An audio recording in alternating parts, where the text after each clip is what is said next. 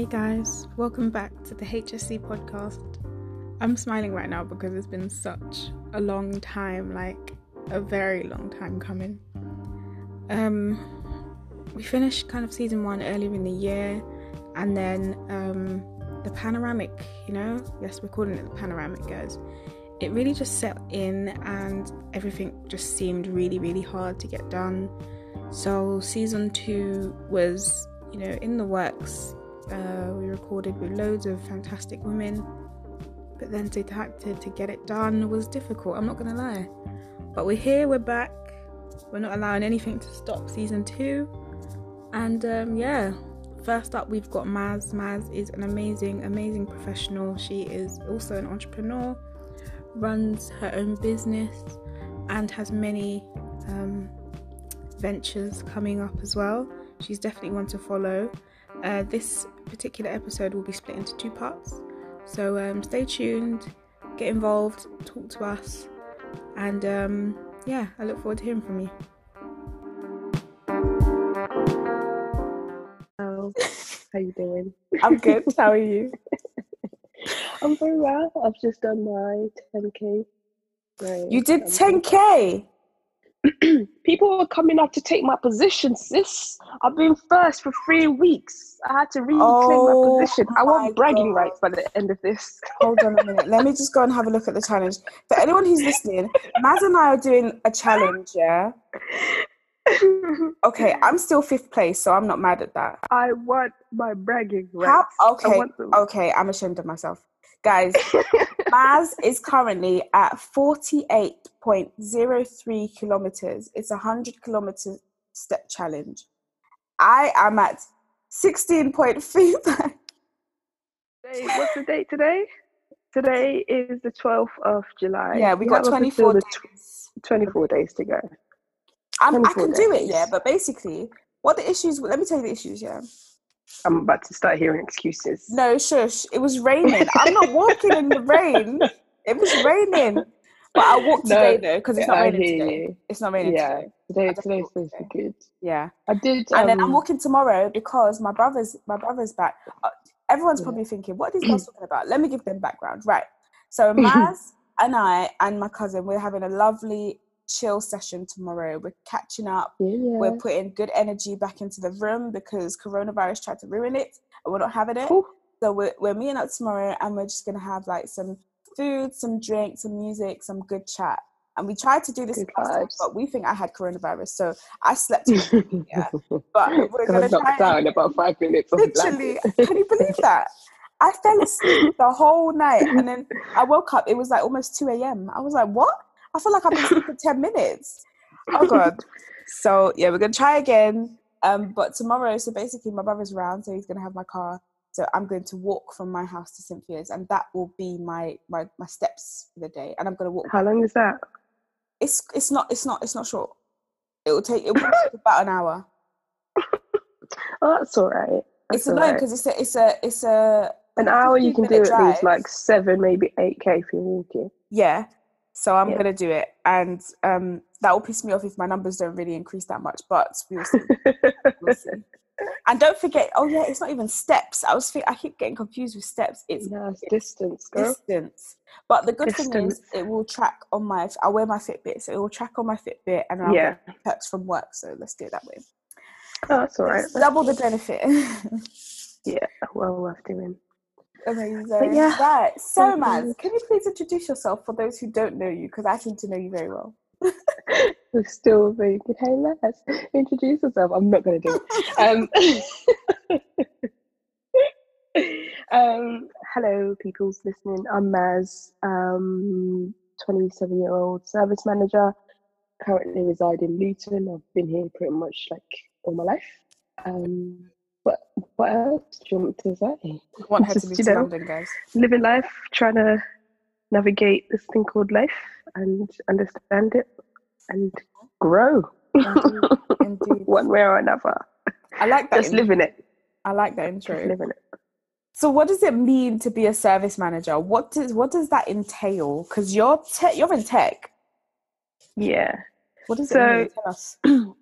When you see the title in a lot of different industries, it means a different thing in each industry, to be fair. But for me, I'm an IT service manager, which basically means I manage IT services into organizations. So mine primarily are desk side support. That's what I do at the moment, which basically means I have a set of engineers who provide services into my customer for issues that they have with their equipment on site. And mine are predominantly head office sites. So it's not like going into stores or anything like that. I'm in head office, and also I manage a sort of, think of like Apple Store tech bar. Nice. That's the other service that we have. And then it goes into other things of like supporting users into transitioning into different operating systems.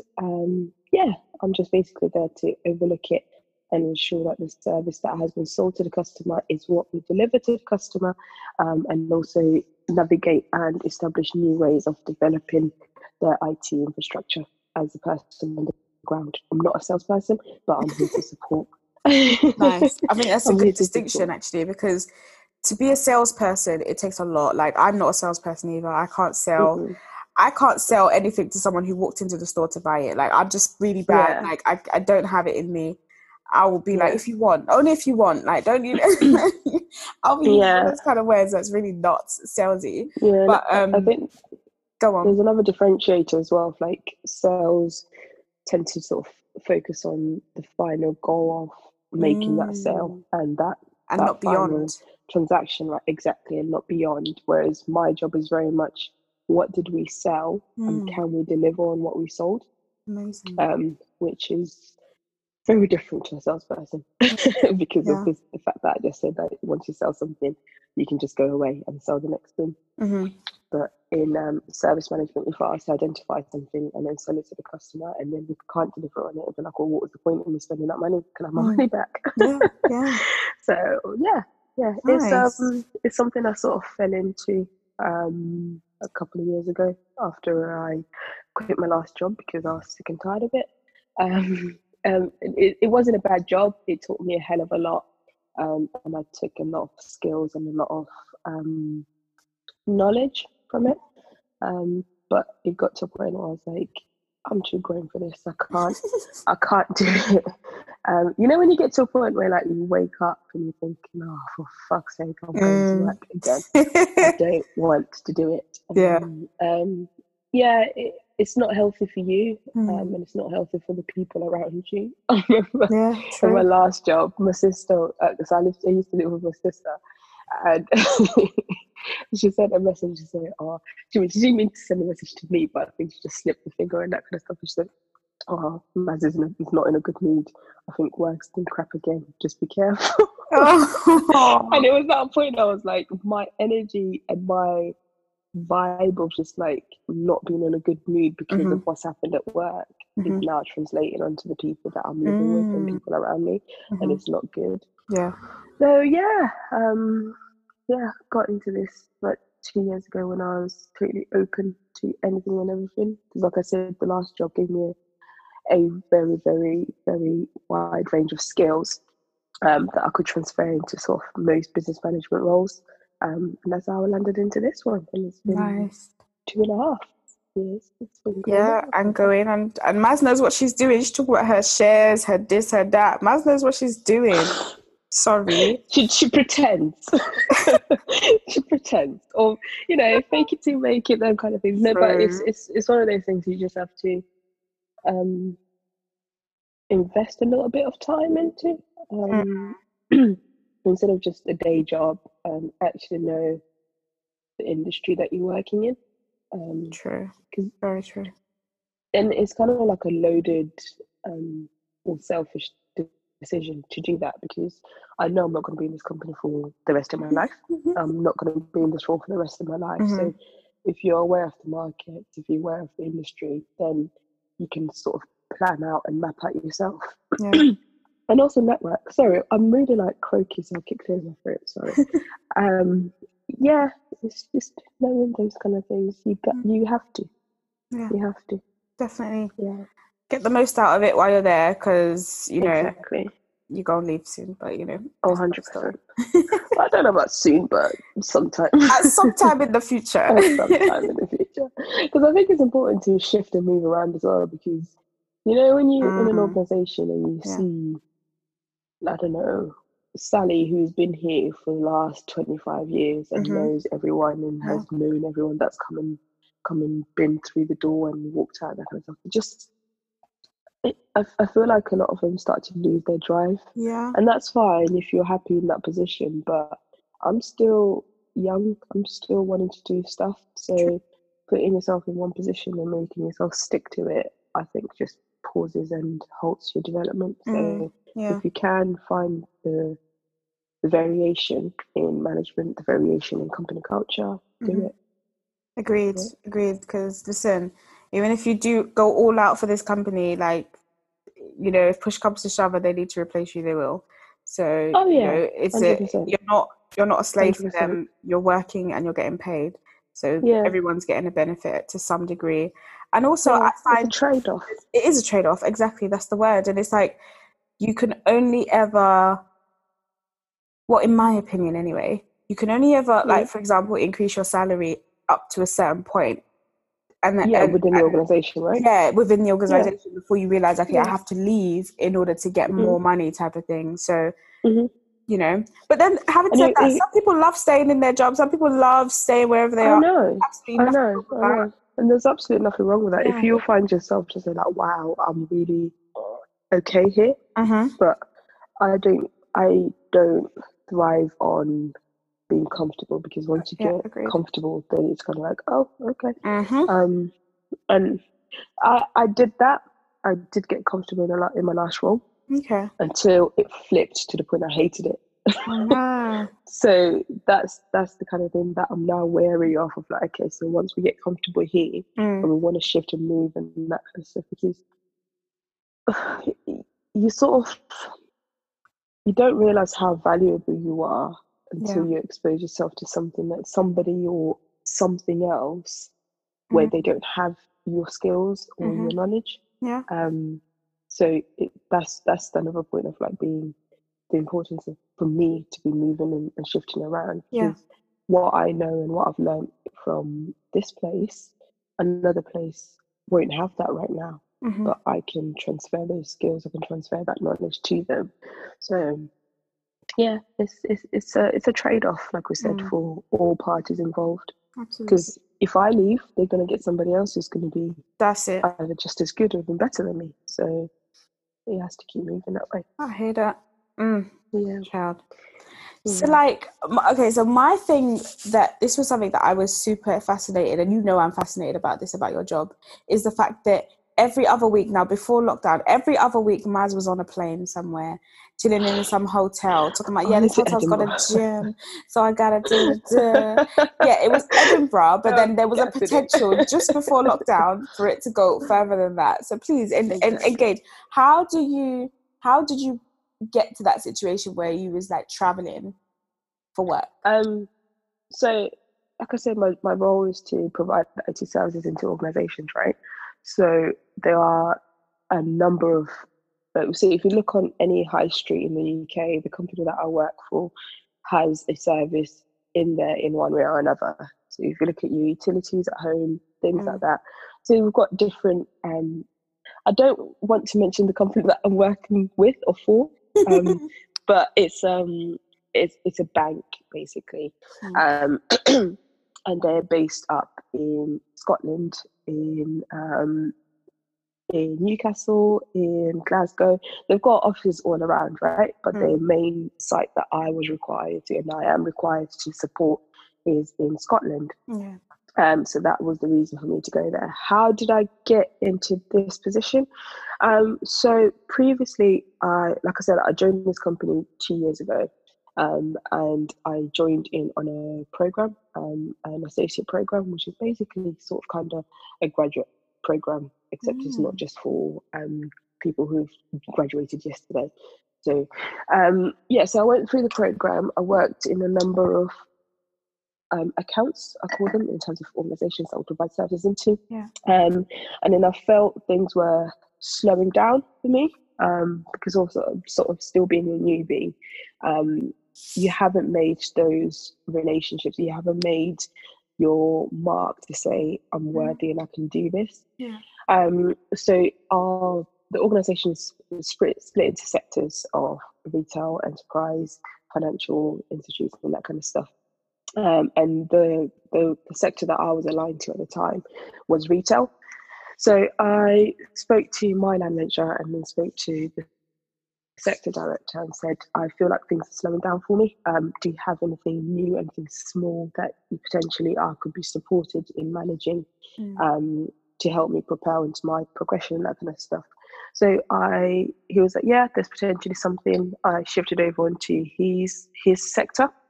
And I was actually supporting one of the largest retail companies in the UK. I mean, saying that, it's Tesco. It's Tesco. So I was supporting there, and that was basically my learning ground, where I sort of understood and got the gist of this world that I'm now in, and I understand that. And then while I was there was another opportunity, which is the one that's in Edinburgh. And he was like, well, you've done what you need to do in this account. How do you feel about taking an account on your own? It is going to be an account that's not local. You can't just drive there. So you need to be committed to being mobile for a little while. Well, the contract is a 5-year contract, but that's not to say. And he knows me because he's someone that I've quickly found a high level of respect in the time that I've been there. Nice. So I asked him to be my mentor as well. So we have sort of mentor relationship and management relationship, right? So he was like, I know you're not going to be here for 5 years, because that's you. Once you've got a problem, fix it, sort it, you start to get jittery and you start to get bored, so you want to move on to the next thing. Which was fine, but it's coming to year 2 now of this contract, so it's been a rocky road, but it's been so good to have a brand new contract that you are the first person, you're the first face that the customer sees, you're the first person that they go for. If they need to escalate anything, you're the person that's so building that relationship from day one has been so good for me, because they know me, I know them, and it's just been fantastic. So essentially, how did I get to the position of traveling and moving around? It was me shouting and saying, I'm not challenged enough in the current role that I am in. Can I have something? And then, supporting in one account ended up me getting my own account and having my own thing, which just happened to be in Scotland. And then, so the other opportunity that you were speaking of going further afield, it's a role that's based in the US.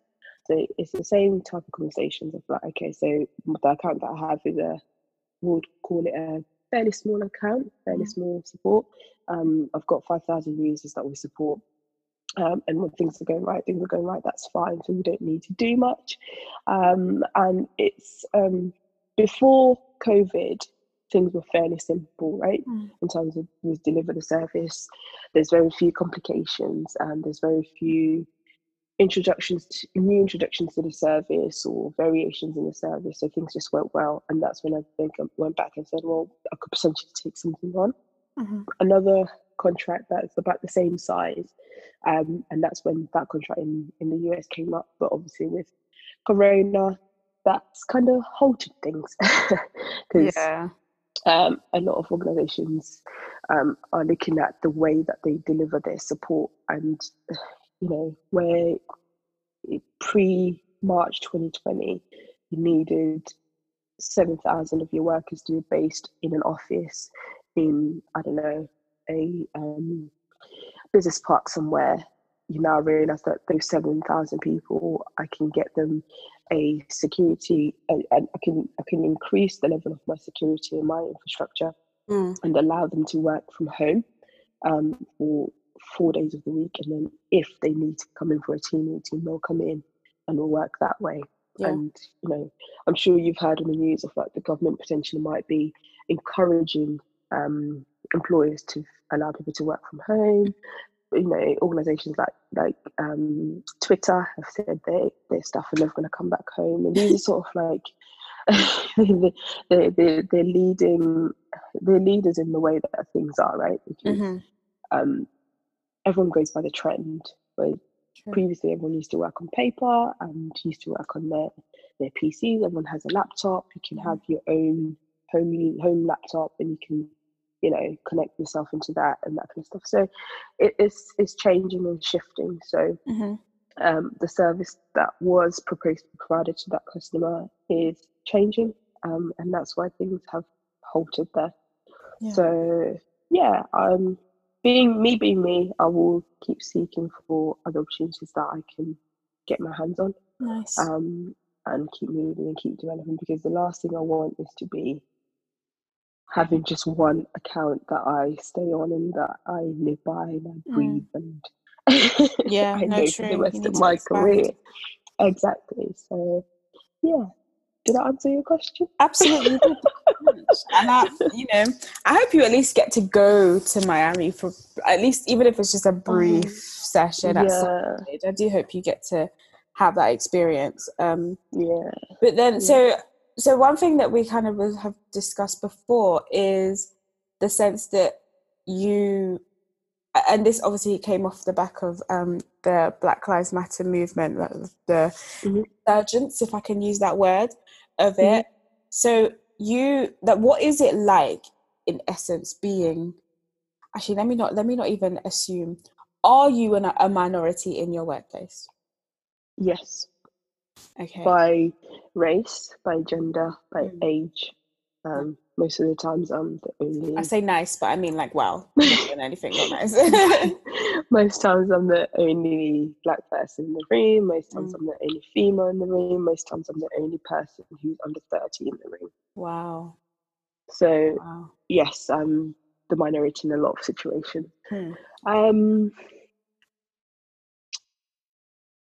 Do I see it? Do I notice it? Do I feel it? When I first got here, I think probably from the first point of interview, you know, when you walk into an organisation and you're like, oh, hello, I'm the only Black person here. And you're kind of like looking around, and the only other Black person that you see in the 3-4 hours that you're there for an interview and assessment centre is the cleaner. Who walks by you and is smiling, and you're like, oh my God, there's a Black person in the place. I'm laughing, but it's not funny. It's actually just like mad. So yeah, it's I noticed it more and more, and was fully aware of it the first few months that I was there. And that translated into customer sites as well, where you see very few Black people. It's, when it comes to race, I sort of, to an extent, stopped noticing it, because I found me realising it and me... Okay, I'm trying to think of, did I actually stop noticing or did I start ignoring it? I think I found, like, I noticed it, and then I kind of like make a mental note to be like, Faisal, don't shame yourself. And then I would just make sure that I just do my best. Not that I don't do my best all the time, but do you know what I mean? I make a conscious effort to make sure that I'm heard in the room. I make sure that...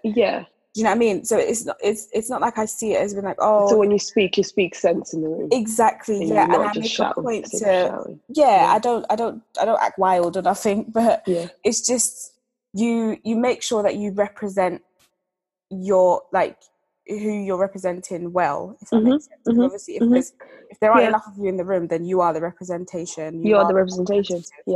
So I mean, I handled it like that. I don't know if you felt the same. Yeah, and it was also a conscious effort to actually say something in the room, not to just be in the corner and you're just there. I mean, a lot of instances, it's weird, right? In sort of like smaller meetings, when it's a lot of times, they'll do like a breakout session. Let's get to know each other, let's introduce ourselves, because these people coming from different parts of the organization, right? Yeah. And the first thing that sort of makes me different, apart from me being in the room and I'm the female and I'm the black person, it's my name. My name is Majita. Yep. It's spelled in a way that's not accustomed to the English language. So when someone reads it initially, 9 times out of 10, they're gonna read it wrong, and then you always get that person who has a panic attack, like, oh shit, how do I say this name? And it's like, calm down, like, just ask me. And you can see it, and I'm just like, I just wish you would just say it the way you say it, because it's like, if I see an Irish name, right? Yeah. I'm not going to be able to pronounce it. True. I'm never going to be able to pronounce it. Especially when you get the one that's like Niam, but actually it's like Neve. Thank you. Yeah. Thank you. Right? I'm never going to be able to pronounce it. So as soon as I see that, because of the fact that I know people can't pronounce my name, I will just ask you, how do you pronounce your name? Or at least attempt, right? Yeah. And apologize to say, if I've got it wrong, I'm sorry. But it's just that kind of like, it's a pause of like 3 seconds, but it's an awkward pause for you. And you already know it's you, like. Yeah, for me, it's not awkward anymore. I'm sitting there like smirking in the corner. I was like, oh God, here we go again. It's that kind of thing of like, that's the first instance of like you being sort of the one on the side, right? And then it's you. Then from there, it's sort of eyes on you, like, oh yeah, it's you. The like foreign girl. Yeah, and then it becomes a topic of conversation. Of, oh, so how do you say your name? Oh, okay, so where is it from? And that kind of stuff. And I'm happy to tell people that, of like, where's my name from? What does it mean? And that kind of stuff. That's fine. But it's kind of like, just sort of like, should my introduction always be how to pronounce my name or how to say my name? And I did think about, because my middle name is English and can be pronounced by most people, right?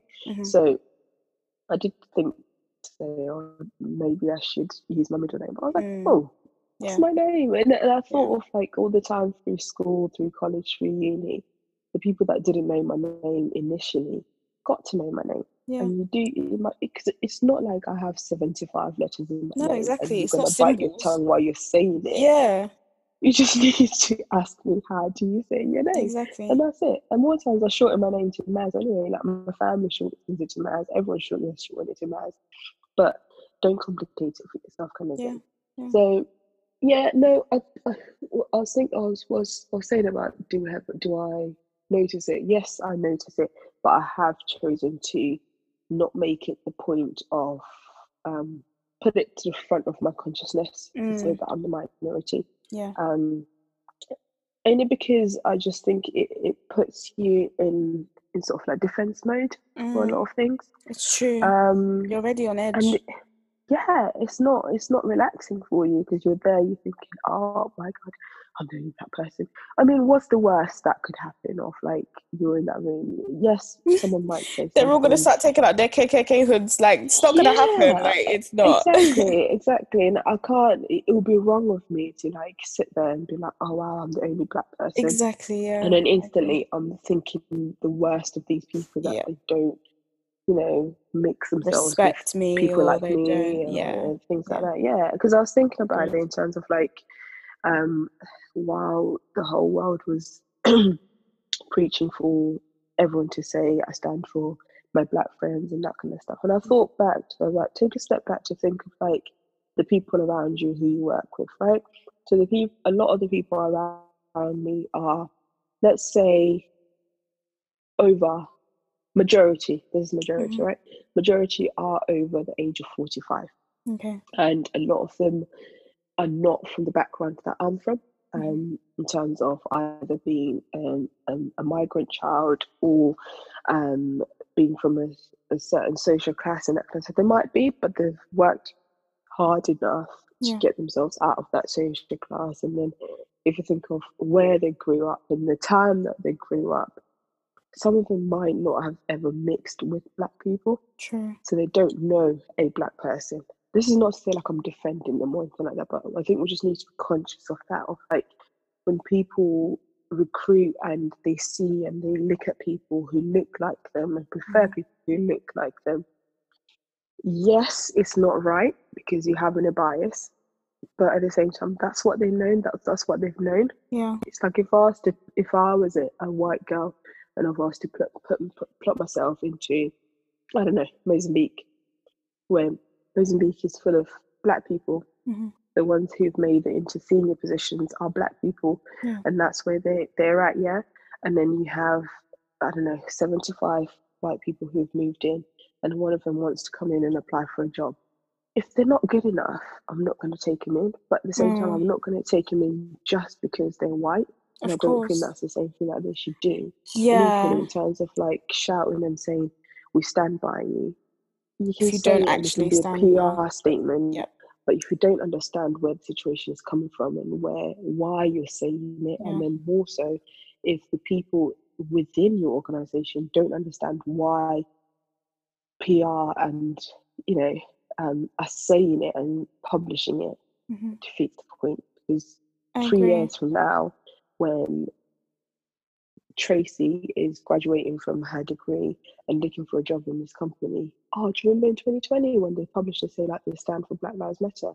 The recruitment team who did not understand why that statement was made are not going to take you or going to look at you twice because they don't understand the importance of diversity and inclusion. So that's true. Yeah, it's we shouldn't be saying things for the sake of saying things. One thing I wanted to, if you don't, because actually, you're just going to end up doing it wrong. And then everyone's just going to laugh at you anyway. So it's just like, it's just silly. And one thing that I wanted to just go back on was just the whole name thing. And I think it's quite interesting. So people who know how my name is spelt, like government-wise, is very different from how I spell it on social media. And even then, there was a period of time where I was going by like different names when I was younger. And all of that is this balance between crisis of identity, but still wanting to be true to who I am and where I'm from and stuff like that. And I think it's really important. I think it's amazing that you made the decision to say, no, like I'm not going to change it or use a different name. I'm actually you will learn my name.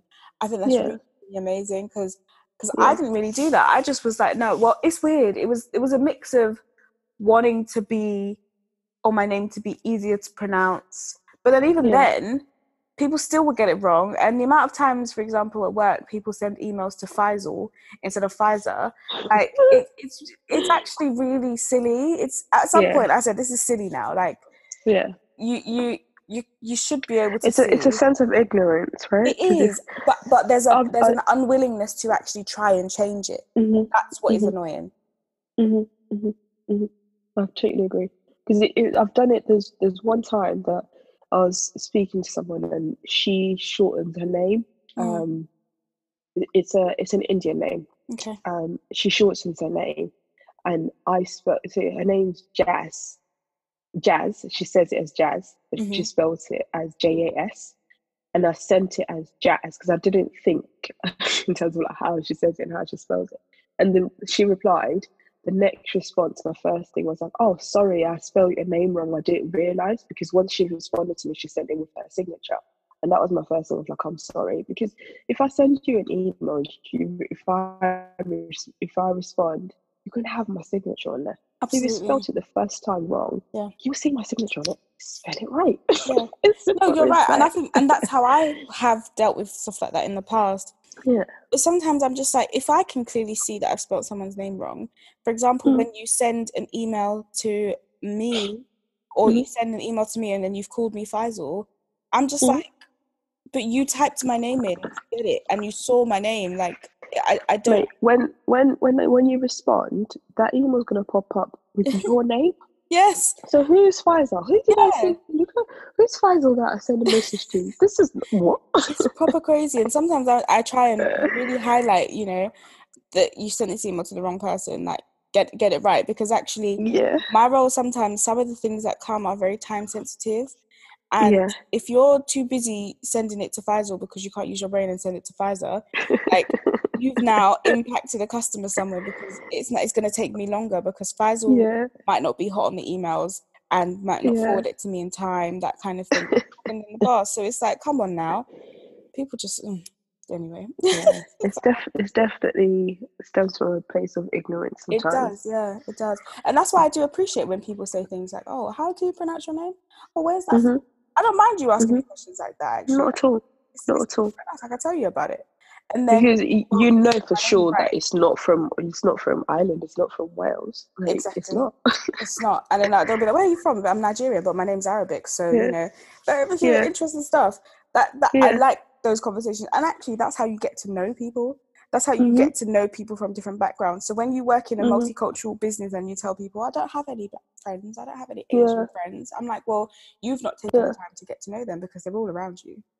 So, you know, because like for me, for example, it's sort of like, oh, where are you from? Well, where's your name from? I was from Zimbabwe. And then obviously Zimbabwe's not had the greatest history in the last what thanks, people Robert. will know being in the front of it. Yeah, thanks, Bob. In the last sort of like 15 years or maybe 20 years, I don't know, but however long that, you know, people will be willing to remember, right? And for me, I find a lot of times it then starts the conversation of like, oh, what's the situation like there in terms of like, and it takes away from the ignorance of like Africa being just, you know, snotty kids and that kind of stuff, because I like to tell the story. No, seriously, though. Snotty kids. No, I mean, think about the adverts that you see of Africa. It's a kid with like bogies coming streaming down to their chin, and they've got no top on. They're walking around crying, that kind of stuff. But that is not the narrative of what all Africa is. Absolutely not. Let's be real. Let's be frank. Yeah, there are some places that are thriving. There are some places that are doing well. I lived in Zimbabwe until I was 15. Yeah, you was rich in Zimbabwe. I wasn't even rich, but I lived a very comfortable life compared to what I came to live here. It was a very, very, very in fact, I felt like I was a rich kid coming from there. I mean, like, it's a different way of life, and that starting that conversation of like, oh, so where's the name from and that kind of stuff. Oh, what does it mean? I mean, thank you. Oh, well, like, do you know much about like Zimbabwe? Yes, I was born there. Yes, I lived there for 15 years. Yes, I moved here. Yes, I still go back and that kind of stuff. And it's that sort of like mini pieces of education to people who probably wouldn't have been exposed to these things before. And from there, you then start to know them, because I've had if I think back to my customer, the first time I met him, we were talking about names because he's got an oddly like unusual name as well. So our first conversation was that we've been talking about E1, that kind of stuff.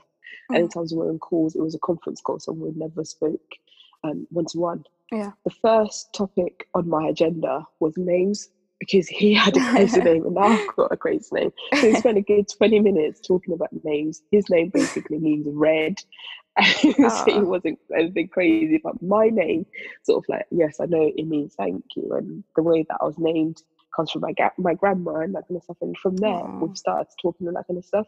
Yeah. And I swear to you, we spoke on the contract started on a Thursday. That's the first day I met him.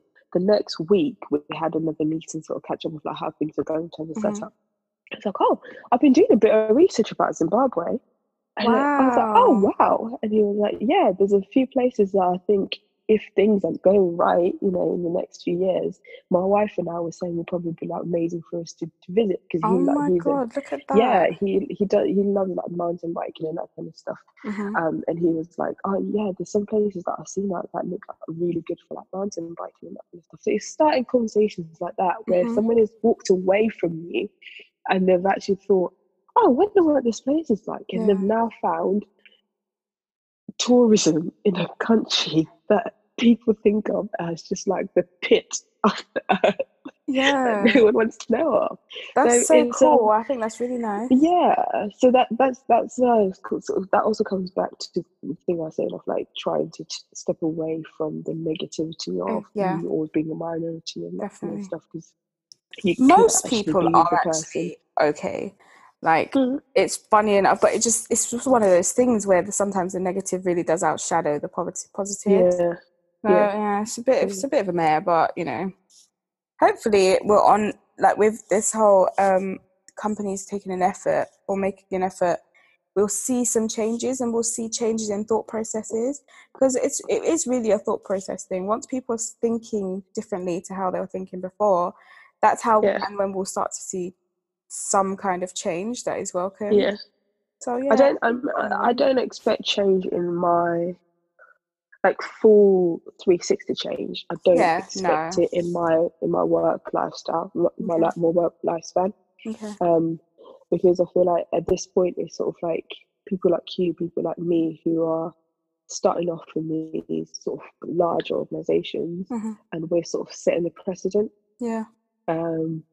And then it will probably be our children or our children's children who will see and actually it'll probably get to a point of like not appreciating seeing a black person at the top on the board. But I think it's starting from now of us sharing our stories, or just speaking to people who are not normally exposed to us. The private school Eton kids who haven't seen a kid who's migrated from Africa and actually made something for themselves, or a kid who's grown up in North London, like the things that were never expected of them, to say that they're gonna propel and do this and be like a leading accountant and doing this and which is just like, oh wow, that's what I love to see, because there's absolutely no reason why we shouldn't. We're fully capable. There are obviously some who aren't, but there are also there are people of every race who aren't. It's just one of those things, and I don't think race should be a barrier.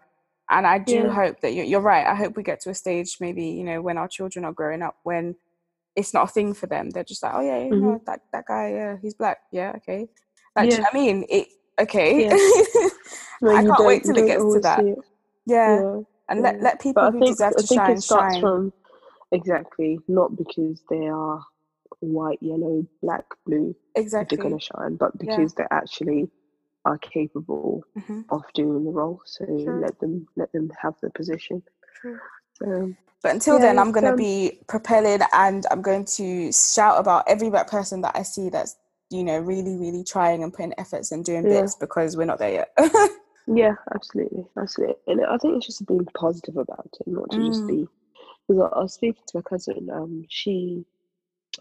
She's in broadcasting, and we were talking. Well, it was just through the Black Lives Matter movement, and she posted a number of things, and we're sort of like debating about a number of things that were coming in, and then we both got to a point of like, people are angry, and we get to a point of anger.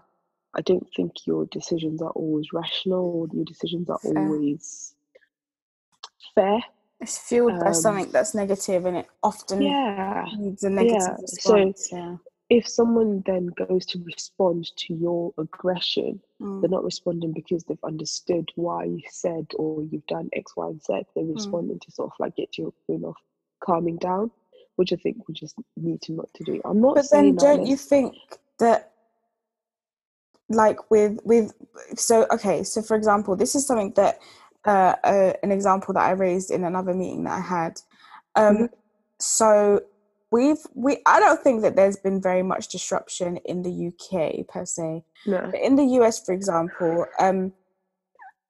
they're doing bits, but at the same time, I do think we need to mimic a bit more, and actually not mimic, that's the wrong word, but we need to make more noise, because the reason why I say this is back earlier this year, towards the end of last year, Extinction Rebellion were upset. They were upset, and they caused so much disruption. They were lying down on London Bridge, a very, very major. Yeah, I remember like roads being closed and that. They were, you know, stopping tubes from being able to move, all these kind of things. That was major disruption, because the commuter sense, you know, they need to get to where they're going, and it was stopped. So then there's that. They were the leaders of Extinction Rebellion were asked to come to the table and speak to the government and so they can explain what the issue is and how we can work together to resolve it, how they can work together to resolve it. That wasn't done for us. For some reason, when it's black people, they're just making noise, arrest them. They don't take us as seriously. but we haven't even caused anywhere near as much disruption as Extinction Rebellion did. But I think that there's a slight difference of Extinction, or I say slight loosely, difference between Extinction Rebellion and the Black Lives Matter movement, right? Extinction Rebellion is sort of like your hippie, I want to make the world green and that kind of stuff, which is what a lot of people see them as, right? They're just hippie people want that kind of thing. Black people, already, if you see a group of black people, black men, women, whatever they are, walking and marching down the street, it's straight off the bad media off. They're just thugs shouting and raving and ranting around, yeah? So do we want that to be continue to be propelled and emulated as the angry black people? Or do we take the stance of people like Sifus Williams, who is looking to show and... He did the 64 black men thing, right? Yeah. Yeah. And that's gone around in a few places. It has gone around, yeah. But don't you think that to some degree we need not to pander to the white image or the non-black image of what it means to be black? So in the sense of, yes, black people can congregate the same way white people congregate, like, but for some reason when it's us, it's just fueled with so much fear and like instigation that something's going to happen. Whereas that's not the case. That's the thing. It's not the case. I know that, and you know that. Yeah. But the majority of this country, the majority of America, is of a white nation who don't know or don't want to accept that the 7,000 black people marching down the street are marching because they want change. They're not here to seek violence. That's not what we're here for. We're here to seek change. So yes, it can be seen as pandering to the white man to say, we're not going to protest, we're not going to shout and chant down the street because we don't want to be seen as the aggressors. But at the same time, I feel like to me, it's a sort of like we need to protect ourselves to a degree. Yeah. To not be seen as the aggressors. And we are looking for change. We are wanting for change. I'm not saying let's not protest, let's not march at all. But in marching and we're getting no traction and no response, we're just getting more and more angry. And where do we move from there? Because would you then say that we're not getting a response? Because I feel like this kind of bout of protest feels different to any previous protest that I've seen. And I was thinking about this. Do we see that as in our generation because this is the one that we've lived through? So the whatever riots that came before the marches, but they have happened before. Sorry, maybe not in Yo Valley, but they. Sorry, that was shade. I'm sorry. That was shade. I'm sorry. No, Maz does not live in Yo Valley. They've happened before though. Like in London, for sure, they've definitely happened before, and nothing really came about from it. But now we are seeing companies take people seriously. We are seeing like MPs, because you know what you were saying before about if you make a statement for PR purposes and you don't actually believe in it, like it's dead basically, and you will get that your true colors will definitely come to surface. But and because of that, in fact, we're starting to see the MPs who are pagans. We're starting to see the MPs who need to go. Do you see what I'm saying? Yeah. We're starting to I think that. So you think that those who don't stand by us are now being more exposed? Yeah, 100%. Because they'll say something stupid. Like, you know, I'm very disappointed that, for example, the Labour leader Keir Starmer, he likened the taking a knee that oh my God, I can't remember his name. That Colin Kaepernick started, but he adapted. He said it's from Game of Thrones. Are you kidding me? I like, seriously? Make it make sense. Yeah, so things like that is starting to bring them out. Let's see all the people who actually really don't care and have no idea what black people have been facing all around the world. I think it was Keir Starmer. I hope I'm not like being horrible about someone who hadn't even said it. I'm sure it was him. So things like that, it's like, come on.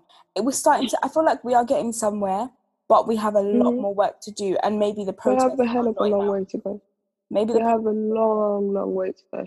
The protests definitely aren't enough, because once you march and once people sort of like forget about it, give it 3-6 months when people have forgotten about statues being thrown out in water and that kind of stuff, it was sort of like a thing of the past. That's why it needs to keep going. That's what I'm saying, of like the people who are speaking sense and have been for a while. I guess this has been a chance for them to be more exposed. But that needs to go on. That needs to continue. That needs to carry on from now forever and a day, of like just keep going and keep painting Black people in a positive light. To say like we're not just aggressors. We're not absolutely not. Like, you know, aspiring to be drug dealers. We're not all aspiring to be video girls. We're aspiring to do other things. Absolutely. And I think this comes back to sort of my generation, the generation above us, of people who've made something of themselves, to come back to the younger generation and be like, hey sis, it's not always about being, you know, the next video girl. It's not always about being the next top Which model. again, there's nothing necessarily wrong with being a video girl. No, like, no, that's not at all. Let's try and create something. Okay, this is it. Let's try and create something that will last longer than your looks. Yeah, that's not gonna. That's no, not exactly. Gonna once you get wrinkly, bye, on to the next. Yeah. There's a lot more that you can do. You can be at the top of that big organization that you know produces those videos. Absolutely. You just being paid £5,000 when the value starts to come into it. Because if you've, I don't know, if the police have been brutally dealt with somebody who was the CEO of a really, really huge company, they will feel the wrath of that company and people who support the company. And because, for example, okay, so I don't know if you've seen recently, so Linford Christie posted a video of one of his athletes being like kind of manhandled and racially profiled by the police. Who's Linford Christie? He's an athlete, an ex-athlete, but he now trains other athletes. All right. Yeah, and he basically posted a video on Twitter, and one of his athletes was being racially profiled, her and her partner, I think it was her husband. So as a result of that, the Met Police issued an apology. But I'm like, okay, and I thought this was great. They're, you know, showing that they were wrong. But they said they didn't see any wrongdoing, but they apologized for kind of how it was. Is this not the athlete that was with her daughter? Her son, yeah. Oh, her son, right, okay. This is the one. Yeah. And I'm like, this is great. This is a step in the right direction, because actually the more apologies they're going to have to make, the more stupid they look. But the problem is, it's taking a celebrity to out them before this gets dealt with properly. I don't know any celebrities that's going to protect me and my brothers with that case. I don't even think that if it was any other celebrity, they would have issued an apology. It's the fact that she represents Team GB. Yeah, good point. That's a very good point. If she didn't represent Team GB, it would have just been like, we didn't see anything wrong. Such a good point. Would have just been sort of like muted. But I guess sort of being exposed to the fact these people who are respected and stand and represent the country in major competitions and they're being treated like this, it's a good thing that, you know, it's been exposed this way. You're right. These things need to come to light in more situations, and there'll be more and more. She's not the first, she's not the last, and people are probably sitting on videos that they've got, like, it's horrible. It's really horrible. Oh my god, it's a mad world that we're living in, and I think this is a funny segue into the second point that we are going into. Do you feel like as a result of our experiences, we are forced to grow up faster than we should be? Yeah, and I don't think we even realised that we've grown up until you kind of like go past it.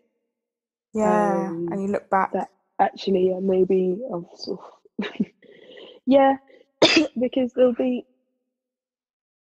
were things that you sort of like learn, and if you go back to the matter of like being the minority in the room, there would have been a point that would be like the topic of conversation for me. Yeah. I'm like, oh my God, yeah, I'm the only black person. But it's sort of like growth and maturity of, yeah, no, I'm just here. I can do this job. I'm here to do this job. Yeah. So I've grown into like actually just accepting my ability and wanting to keep going. But yeah, there's so many things that were just sort of like propelled, and you just learn. But maybe that's just life. You just learn it as you live it. True. Because it's mad of like, I think of like things like financial intelligence. Yeah, how Think much of has been like stressing me out recently. for a lot of us, you sort of, right, so you grow up, you are dependent on your parents until a certain age, and then you get a job. Like for me, I got my first job at 16. Yeah, same. And that was for me to say, like, I don't want to keep asking my parents for money. Yeah. I just want to have my own £10-15 in my pocket to go to the hair shop and buy my lip gloss. Remember them lip glosses from the hair shop? LOL, I didn't use them, know. you know. My first lip gloss was some cheap old sporty thing. It was clear from Superdrug. Oh my God, yeah. And Do then you you know had what I'm Miss talking about? Sporty, you could get your little Miss Sporty mascara. Yes. Yeah, you see? These like things like that you just wanted to do for yourself at a younger age, yeah? So you're 16, like, maybe because like the way my parents were and are, like sort of most thing that they worked for, they'll be working to build something either back home or here, sort of like keep reinvesting. So like, and I don't know why, but my dad, even to this day, he wants to protect us so highly. And will want to be like, oh no, you don't need to work for that, or you don't need to do that, because like he did that for so long. He'd be like, no, I can do it, or I can pay for it for you, that kind of thing. And it was never like being taught to save, or like financial literacy of like actually knowing that I can save for save here, if I do this, if I do that, and that kind of stuff. And then you get to like college, you get to uni, and then you've got, oh, I've got a student overdraft. Oh, I can get this. And it's just like free money. I can use this, I can use this, and that kind of stuff. And then you get to a point of like, okay, so I need to pay rent and that kind of stuff. And you sort of like, you have money coming in and going straight back out, and you just don't know it. Yeah. And then it's the point where you get to a certain age, you're like, okay, let's sit back. What am I actually doing? What is going on?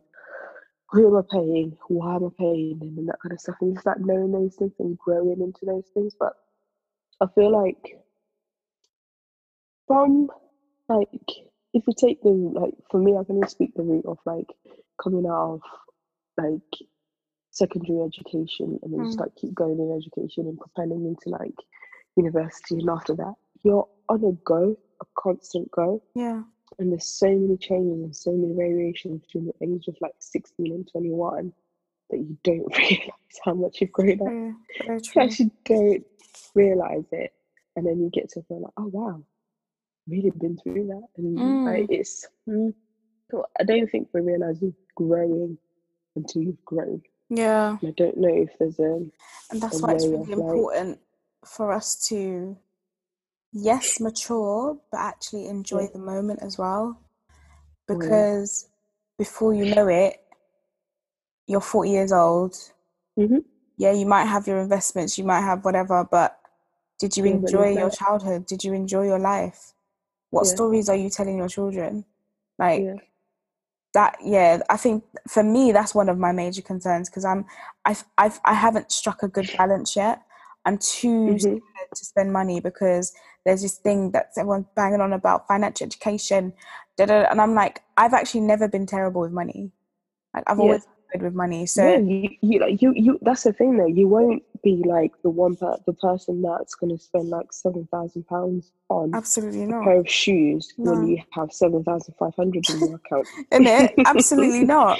You're never going to be that person, right? No. But it's just like there's some things that you think, oh, maybe I could like use my money in this way and that way, invest it here and put it here and that kind of stuff. And there's a lot of pressure of like There is. making it and doing the right thing and that kind of stuff. But it's actually just knowing and navigating how do you get to that point of the right thing, the right time, Mm-hmm. I right, agree with you. where things are. Because like my sister, the one got Tam, the one that comes after me, she's always been like, I would say maybe financially aware than I was or am. Of like she'll save 30p out of every pound kind of thing. Whereas me, I'm spending the pound.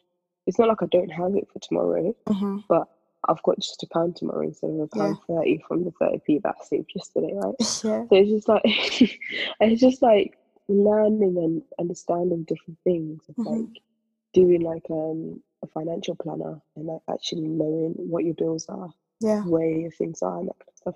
I was so impressed with mine because I redid mine. I was like so gassed. Oh my god, I did mine yesterday. I'm like a little Excel sheet because mine's got like graphs and everything. It's got things that move around. Yeah, yours. so Mine's just got little figures everywhere, and it's got like, oh, I need to show you it. It's hard to explain, but I've got like my bills, and I add to whenever I finish. Exactly. Yeah. So say like I've got a credit card, and I'm not going to pay all of it this month. I say it's opening balance of, I don't know, say for argument's sake, £700. So for like a little pie chart that's got my my credit card, my car, insurance, and this, that, and that kind of stuff. So once I pay anything off in each month and I've input that I've paid off, the little pie chart changes to say now you've got 75% owing, and this. I'm like, mine. Oh my god, you need to send me that. And the thing is, I've become very reliant on it. Basically, whenever I have my spreadsheet, okay, so for example, the past few weeks, I've been wanting to get a new laptop. So finally got a laptop, and I didn't want to pay out. I didn't want to pay for it in one go because I didn't want to see a chunk leave my account. What I did was did it on I'm not promoting any like schemes, any payment plans. I'm not promoting them because for the people that are listening, don't go and look at it because Fiverr's doing it. But well, not just because Fiverr's doing it, but because someone's doing it, and you hear a new thing and then you go there and do it. Don't do it. Let me do that. Yeah. I've had my Very account for years because back when I was training, there was a time when I ripped my work trousers and I didn't have any money to buy a new pair. And I'm not going to ask my mum for money, so I had to find a way to get the money to buy the trousers. So I got they were only like, it's very sad when I think about it. They were only like £18, and I couldn't afford it. Like, so I had to go on Very, or get it on Very, and then I paid it back the next month. So things like that, like I struggled back in the day because obviously when I was on very much, but I still had to try and make ends meet and do as much as I could, contribute to the house, that kind of thing. So I remember that I had my Very account there, and my limit obviously has increased because my salary is much better now. So I increased my limit, got the laptop off there, and then I'm gonna pay it back in 3 months because I don't need to spread it any longer. I did that, but then because I wasn't clear on my figures, and I also got Smile Direct Club things to get the braces to cover, Invisalign, gaps I keep talking about. So I'm going to close those up, and so I did that. I paid for that as well. Again, I didn't want the huge chunk to come out, so I just went on there paying. So in my mind, I'm like, I've taken on two new liabilities as such, and I'm not like, it wasn't I knew I could afford it, but it wasn't clear in my mind, and I've been stressing about it for weeks. So yesterday I was like, Faz, you've got time now, just go on the spreadsheet, move it around, see where you are. Sis, when I tell you I'm sitting pretty, like that's the thing. I'm sitting so pretty that because in 2 months I'd finish paying off my masters. That will release a few more hundreds. So I was just like, listen, I'm sitting so pretty, but it was the fact that I needed to visually see it and forecast. And then that kind of chip on my shoulder was gone because I dealt with it. I'd seen it. So I highly recommend spreadsheets. Like, I was talking to my cousin the other day because she's saved about 15 grand and she wants to buy a place to live. And I was like, yeah, you know, get a spreadsheet. She's like, no, I'm really good with my finances. And I'm like, yeah, so am I. But it's not about being good with your finances. It's about seeing it visually. It's about forecasting. That's the thing. Yeah. You know, factoring little things, because every month something's going to happen. Like, there was a wasp nest in my house the other day. I had to pay 80 quid to get pest control to come and get it. I was in the garden. So things like that, you know, you might be good with finances, but can you afford an emergency? Do you have an emergency? Yeah. You know, things like that. So spreadsheets, I highly recommend.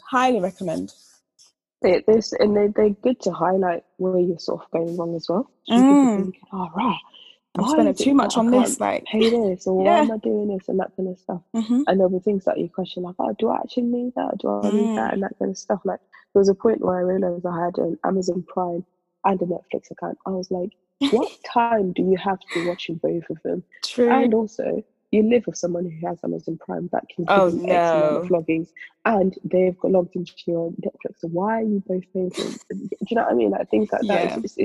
It's simple, a lot of things like that I'm still learning. Absolutely. Like, at this age, but at the same time, like, it's you're always learning, passing that information to sort of like your younger siblings, exactly, letting them know. And do you know what? When you think about it, even passing it to your parents, because I remember I was talking to my mum, because she was talking about her credit card, and this was when I was working in Metro Bank, so I was able. I learned a lot about finances when I was there, and I think that's probably contributed to why I can manage them quite well.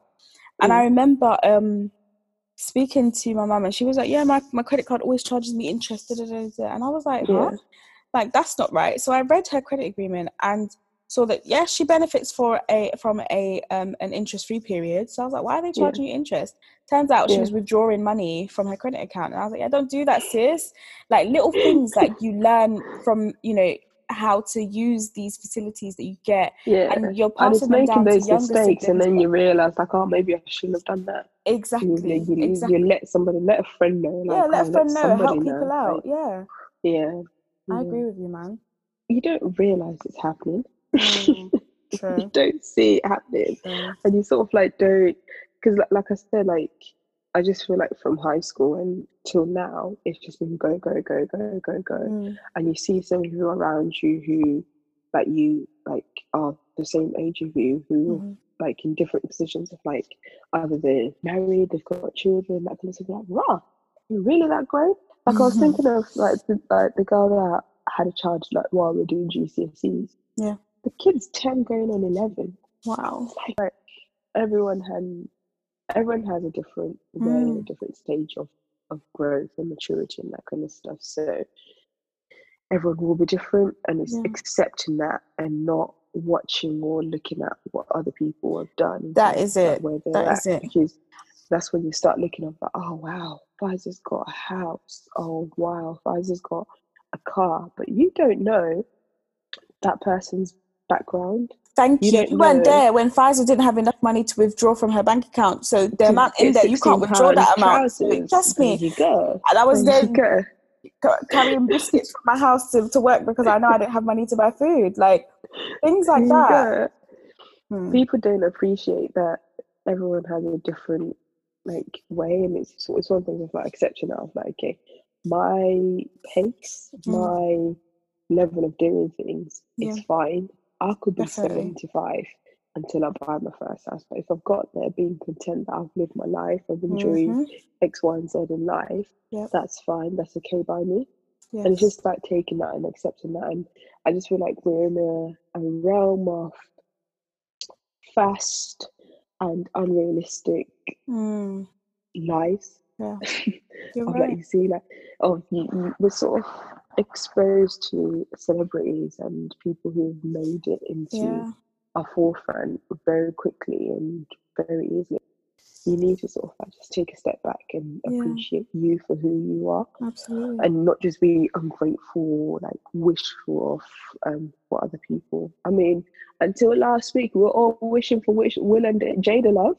And look at it now. There you have it. Which, by the way, I understand that the table talk is out.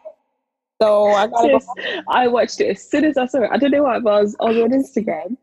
right in time when Jada posted, it was like posted 8 seconds ago, because her little blurb was like, I know there was that she did the thing of like, oh, I've been thinking of like maybe I should do this at the right time with everything that's happening, the more important conversations going around the world. There's never going to be a right time. I was like, oh girl, I'm gonna get me a cup of tea and go and watch this. Child. I went to watch it. I was like, really?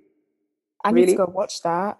I need to go watch it. It was 12 minutes, yeah, but I felt like that conversation was maybe an hour and 6 minutes, but they just chopped it up into 12 minutes. Oh, I was God. like, I want to see the original tape. Someone needs to give me the original tape, because the original tapes. Nah. That was too funny.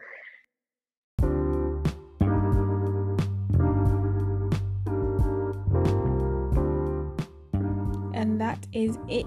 Season 2, episode 1, done and dusted. We spoke about a lot. The content was crazy. There's even so much more that we want to share with you guys. So stay tuned for episode 2, where we'll be talking about the advice that Maz has for her sisters that aren't related to her, sisters that are related to her. So definitely stay tuned. We'll be releasing episodes once every 2 weeks on a Monday, although this one came out a little late. We're sorry. But yeah, stay tuned. Get in the conversation with us. Social media at hersisterscircle, both on Twitter and Instagram. You can email us at hersisterscircle@gmail.com. And yeah, we look forward to hearing from you. Thank you so much for listening, guys, and I will see you in 2 weeks' time.